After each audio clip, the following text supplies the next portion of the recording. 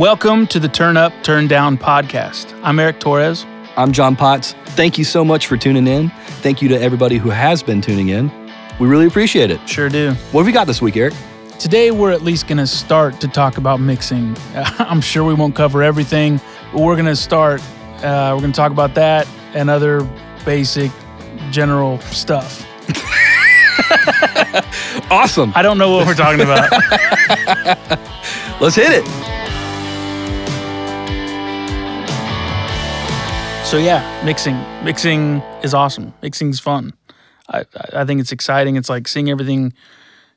You see everything come to life in tracking, and then mixing, it's like just taking it, blowing it up larger than life. Yeah, it's finishing what you started. It's cool.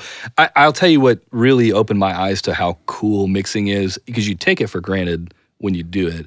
But I showed my wife one time like a song from nothing. I was like, this is what the kick drum sounds like, and just one fader at a time pushed it up, and just seeing her understand how a song is put together made me realize, like, yeah, this is pretty cool. This is a fun, we do for cool sure take thing. it for granted. Yeah, I mean, what I like about I don't do a ton of mixing. You know that because you mix a lot of my stuff.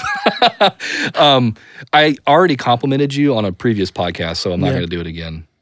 Okay, you've almost met your quota. That's cool. But when I do mix, what's fun about it is when you start a project and you hear where you want it to end up, there are two awesome things that can happen during mixing. There's one that it can end up there, right?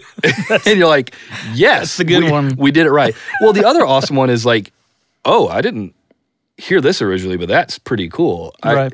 I've had it a lot where, like, I send it off to you, there's a part that I was like, this is it, and it's not even in there or whatever, and I'm like, oh, okay, I realize now that was stupid, or I hear the way you hear it, and it makes total sense. I don't know, I just think that's really cool, how people can hear music differently, and it's still a collaborative process in some way.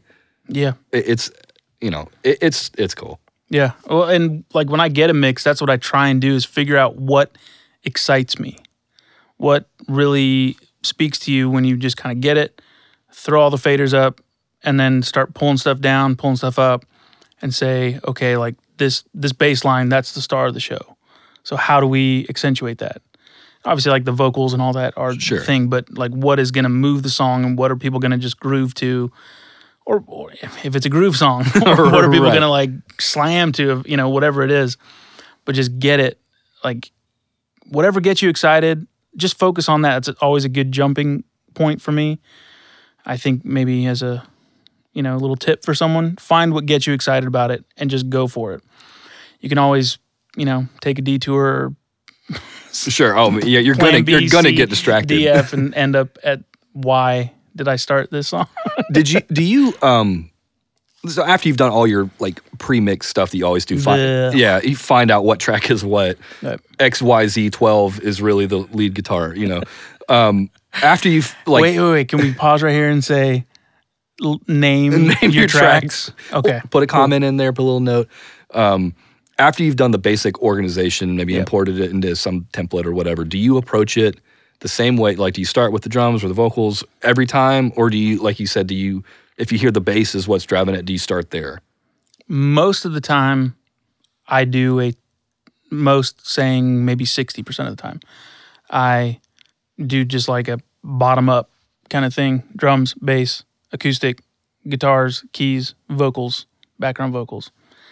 That's the way I lay out my mix template, and that's just kind of a lot of what I do. I solo a bunch. I know people don't like to hear that, but I do, because that's how you carve out bad frequencies as far as I'm concerned. I don't think there's anything wrong with that. I think it's bad if you solo everything all the time without going back to get the context of it, but soloing something is not. Mm-hmm. Too many people make an issue of that. Yeah, I don't think it's a big deal. So the times when that changes is if there's not a whole lot of instrumentation going on, and it is all about that vocal. So I get that vocal up, I try and compress it right, just kind of really get it up, get some ambience around it, some verb and some effects going, and kind of make it the star of the show, and then just bring in the elements around it slowly to fix it, because then maybe the drums are just sitting way back and they're just this muted thing underneath it. Seems kind of dumb to start there. Sure. Or, if the guitars, I can get them up and rocking and super aggressive and take up as much room as I want, because that's what's really exciting about it. And then just bring in your snare, bring in your kick until they're just kind of that awesome, powerful knot in the middle of the mix, fitting the vocal right kind of in between the kick and snare kind of thing. So sometimes there's difference, but a lot of stuff I do, I just kind of pull up, hear the good part, and then like start at the meat of the song maybe, and then kind of start carving, soloing up some stuff and working kick, snare, hats, toms, overheads, rooms, perk, bass. Just kind of work it all in that way. That's, again, templates I think are super important. They help workflow dramatically. You don't want to be, I mix a lot, and pulling up Shift Apple N, pulling up a new track, creating an aux track, setting the input, output, pulling up, a plate verb. No, I don't want a plate verb. Let's try this room.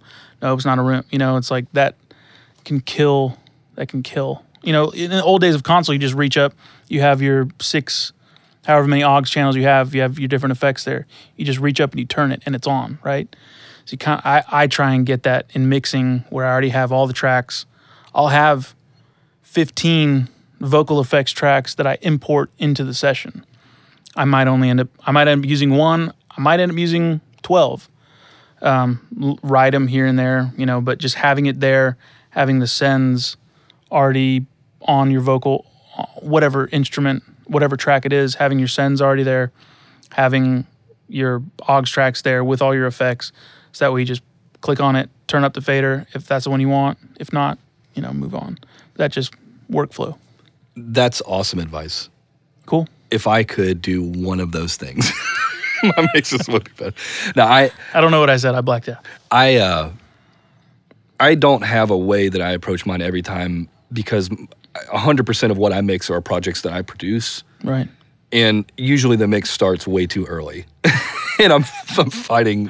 It's so hard. It really is, especially if you're the only one touching it. When the artist wants to hear a rough mix after every, it's like, oh, well, we added a shaker, so I need a rough mix of that. I was like, now I got to fit it in.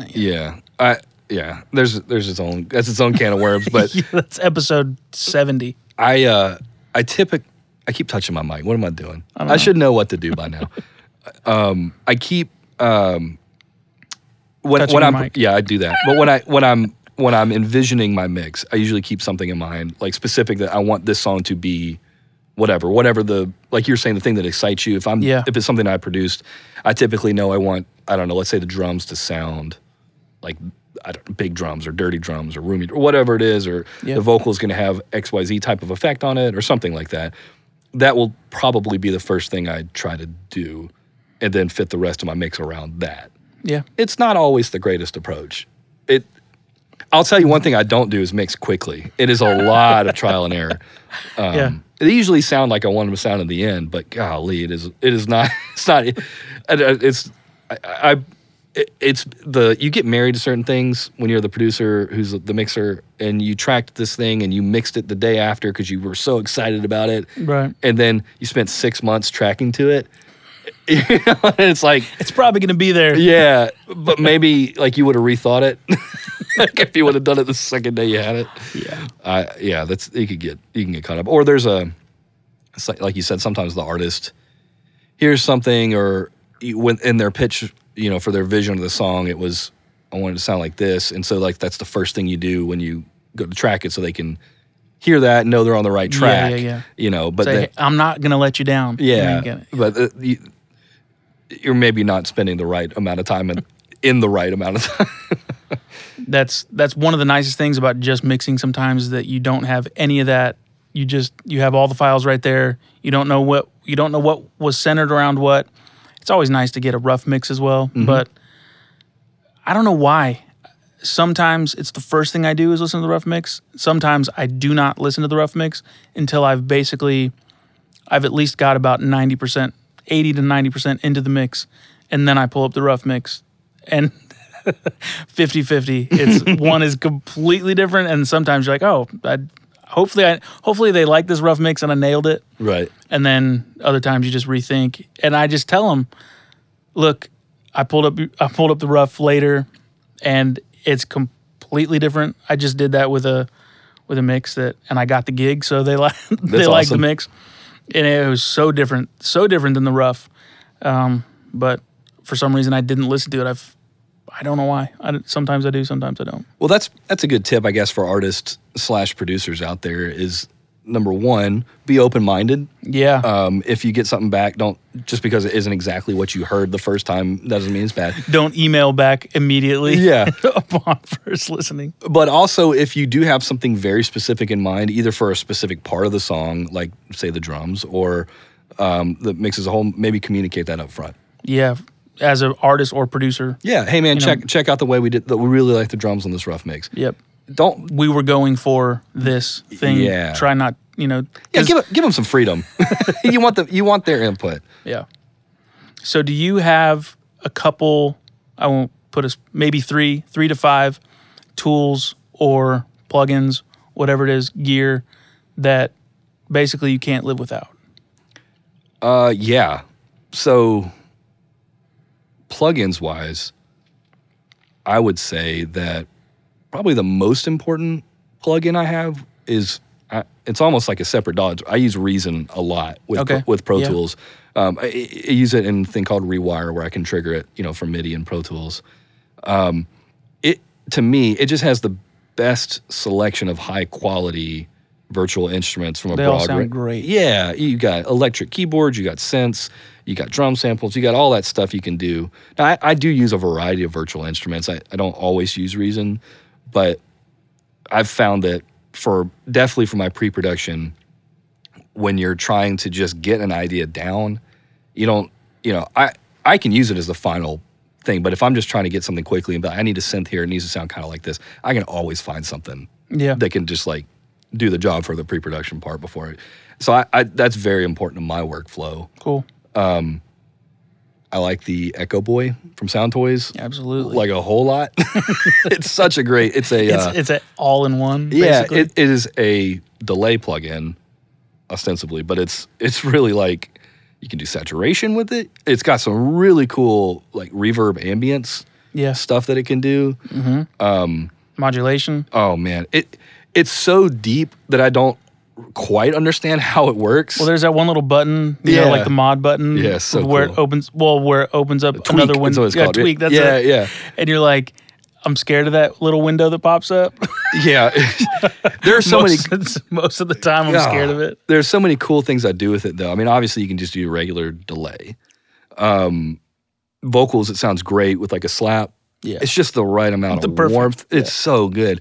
It's really cool for guitars to do Memory Man, that type stuff. If you don't have. Well, it has the classics. Yeah, but it does cool things like you can use it as like a widener, like a subtle widener to get something a little bit more stereo, or to take something that was recorded in mono and give it a little bit of a stereo deal without it being like a real obvious delay or slap or something like that. Right. It's got some really cool mod stuff like that. It also has some great like just bass presets on it just to like fatten them up. Yeah. I really don't understand how it's doing it, but it sounds so good. Yeah, it sounds amazing. Yeah, that's definitely a big part of my workflow. I would, since I got the Echo Boy, I've used it on every session I've touched. Yeah. I would say the next probably essential piece of mine is I use the UAD EMT 140 plate reverb. Yeah. It sounds phenomenal. It does. Like really, really good. I love the warmth of it. I would say that like if I didn't have that, it would be another reverb in this spot. I think that having a great reverb is pretty key. Yeah, because a plate is a good kind of like do it all reverb. Mm-hmm. You can get short stuff and do some room things. It sounds great. Making vocals ambient or whatever. Drums love plates. Yes, very much. I don't love drum reverb for my approach. Right. mostly because I don't understand how it like to do it right. I watch people do it. I'm like, huh, pre-delay. Good. Yeah, I saw something the other day. This might, I don't know, not be good for this topic or not, but they were talking about how they don't send the close mics to the drum reverb. They just send the ambient mics, and it was interesting. Sounded good. I bet it did. I don't know. I haven't tried it. You do whatever works for you. You do you.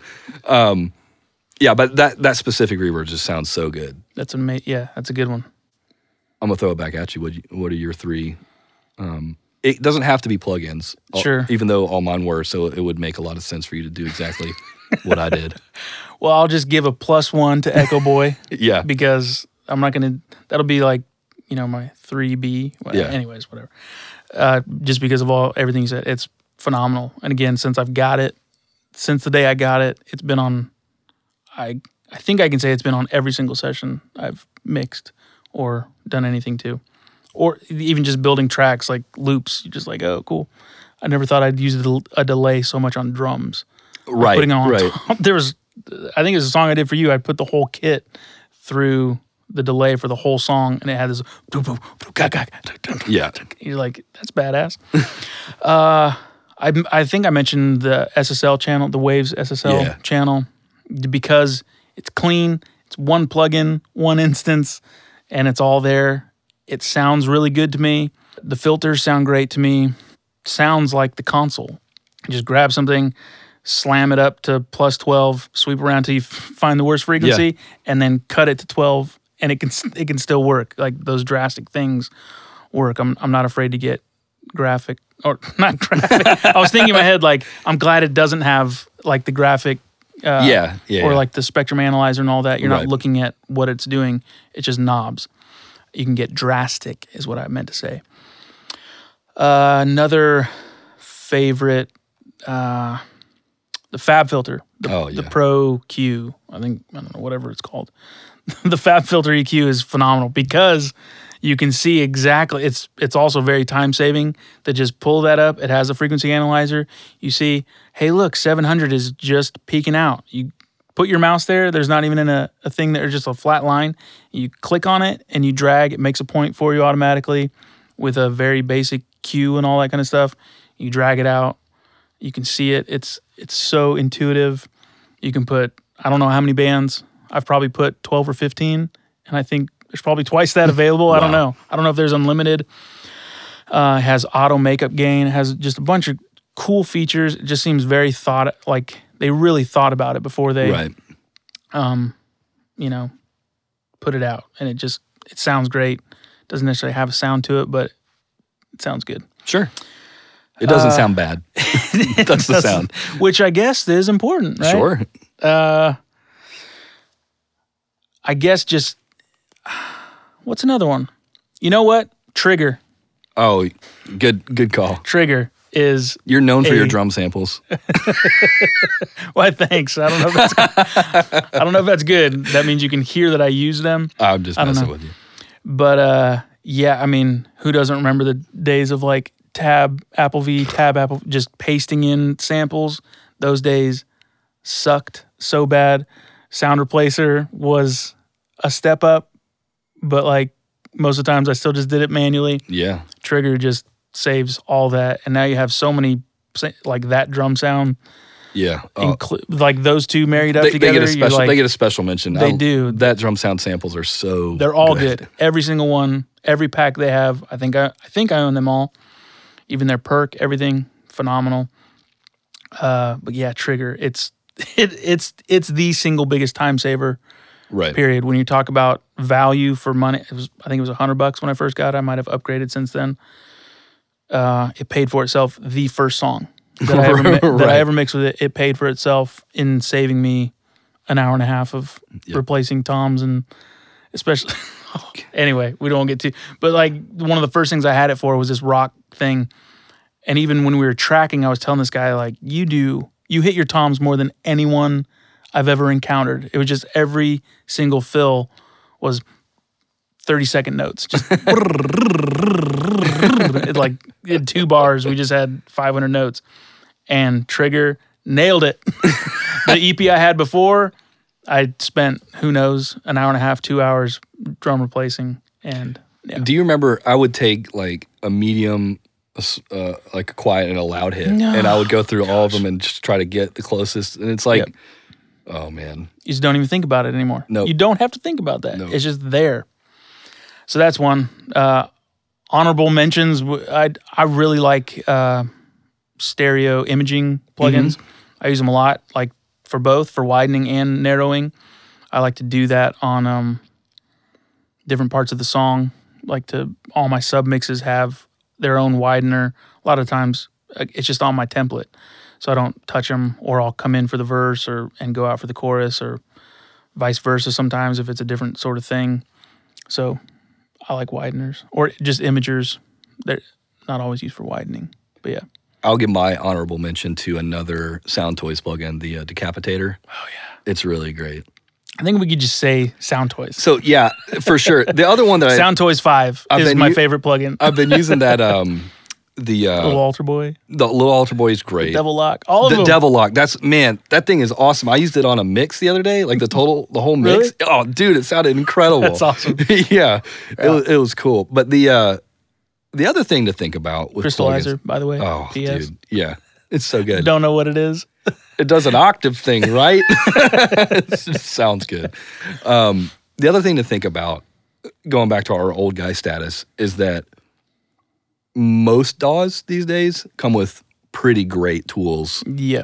Right out of the box. And there are plenty of mixers that you can go check out their YouTube demos, and they'll have the Pro Tools EQ7 heavily featured. Yes. You know, the other one, a lot of people still use Deverb, the Pro Tools. I do. Yeah.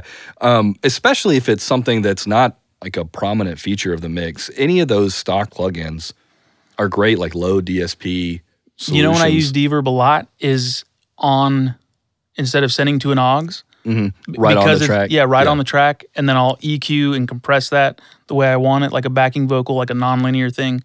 You've just got a lot of things. It's there. It's intuitive.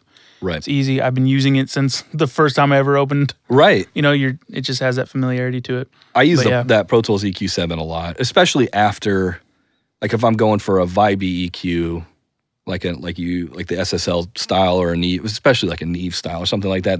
Maybe the sound is cool.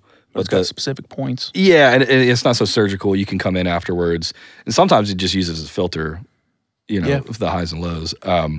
It's nice just to use the one that's just a filter. Put it on the first thing, and then you can use your stuff later. It frees up kind of headroom on both ends, I think the Bomb Factory stuff that comes with it is pretty good. The metering sucks. Oh, yeah. Yeah, it's not great. But it sounds good. I like the 3A. That one's it's a nice sounding plugin. I use the Bomb Factory 1176 on almost every mix for something. Yeah. Sometimes I just do it just to do it. To do it. It's like, I'm just going to use it here. Why not? You can tell both of us use Pro Tools because that's all we're talking about. But guys. I've used Logic enough, here and there to know that those plugins sound great too. They have way more options. I was telling John earlier, I think I've put my hands on Logic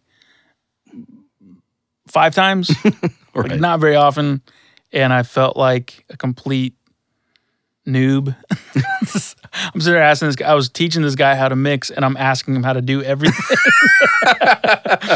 He's like, come over and show me how to like mix this song, and there I am just trying to like, it was ugly. But going through and just pulling up, I pulled out the thing, and there's your 1170. It's like a compressor plugin, and you have your 1176, your SSL, your LA2A, your LA3A, everything like right there in one thing as different presets. Like, dude, this is awesome.